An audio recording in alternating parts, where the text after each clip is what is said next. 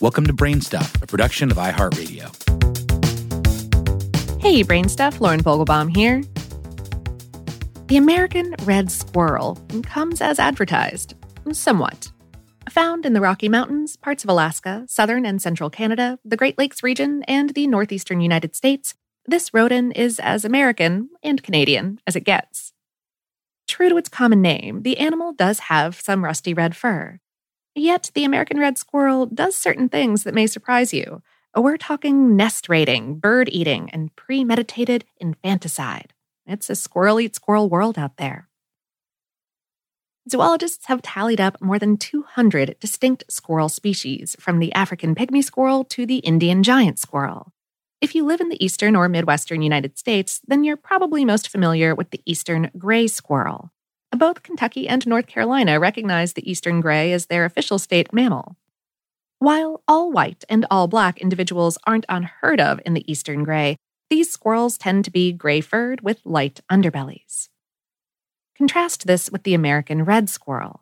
It's got a light underbelly as well, but we think you'll agree that the backside is more vibrant. Red-brown to red-gray fur covers the head, tail, and back, along with most of the available skin on all four legs. You might notice black stripes running down each flank. When present, these lines form a boundary between some of the darker hairs on top and lighter ones coating the belly. Like the eastern gray, the American red squirrel has a ring of white fur around both eyes. Eastern gray squirrels grow to about 15 to 20 inches, that's 40 to 50 centimeters long. American reds are about two-thirds that size, measuring between 11 and 14 inches, that's 28 and 36 centimeters, from twitching snout to bushy tail. But don't mistake the American red squirrel for some timid little pushover. On the contrary, this is one aggressive rodent. Red squirrels are notorious for raiding bird feeders. In the process, they won't hesitate to chase away eastern grays, despite their size disadvantage. Same-species encounters can also get testy. By and large, red squirrels live alone. At just 9 to 11 weeks old, they'll begin to stake out territories covering up to 8 full acres. That's just over 3 hectares. Not all territories are fully private. Red squirrels living in New York State have been known to share portions of their stomping grounds with their neighbors, and a mother squirrel in poor health might surrender some real estate to her offspring. Nevertheless, in the vast majority of cases, American red squirrels do not tolerate intruders. Like a lot of mammals, the squirrels use scents to help mark their territories. Uninvited guests are met with a hostile buzzing noise. Sometimes the owner of the turf will shake its tail and stamp its feet to make itself more threatening. The squirrels are quite vocal around predators, too. Barks and other sounds act as alarm calls raised when they see a dangerous carnivore. And they have enemies to spare. Foxes, wolves, weasels, lynx, coyotes, crows, birds of prey, and timber rattlesnakes all hunt this squirrel in the wild. Granted, red squirrels do their fair share of hunting as well. Young birds sometimes fall prey to the tree-climbing rodents, as do unhatched bird eggs, and insects. Red squirrels will devour baby snowshoe hares when the chance arises. But they're omnivores. Mushrooms are a favorite treat. Sometimes these require a bit of prep work. Red squirrels have been known to pluck mushrooms at ground level and then hang them out to dry on tree branches before chowing down. Sap, tree bark, fruits, and flowers also factor into the red squirrel's diet. However, seeds are their main source of food. The species typically lives in coniferous and deciduous forests. In such places, it's easy to find conifer cones loaded with rodent-friendly seeds.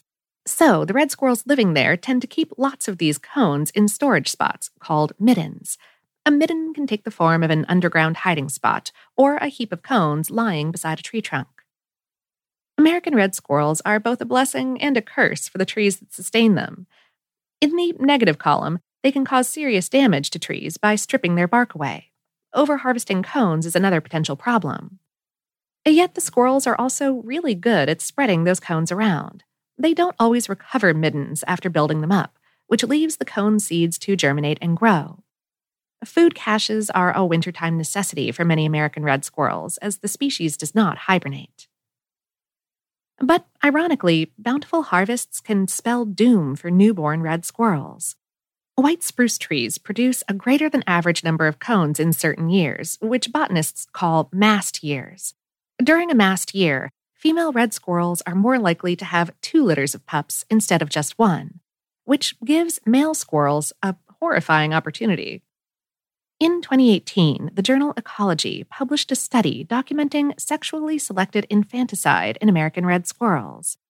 Early one mast year, the authors observed several wild males slaughtering newborns fathered by their rivals. The tactic is intended to make mother squirrels reproductively available again, and it works. After a female's first litter is killed, the murderous male can move in and sire his own pups with her. Funny how that never came up in the old screwy squirrel cartoons.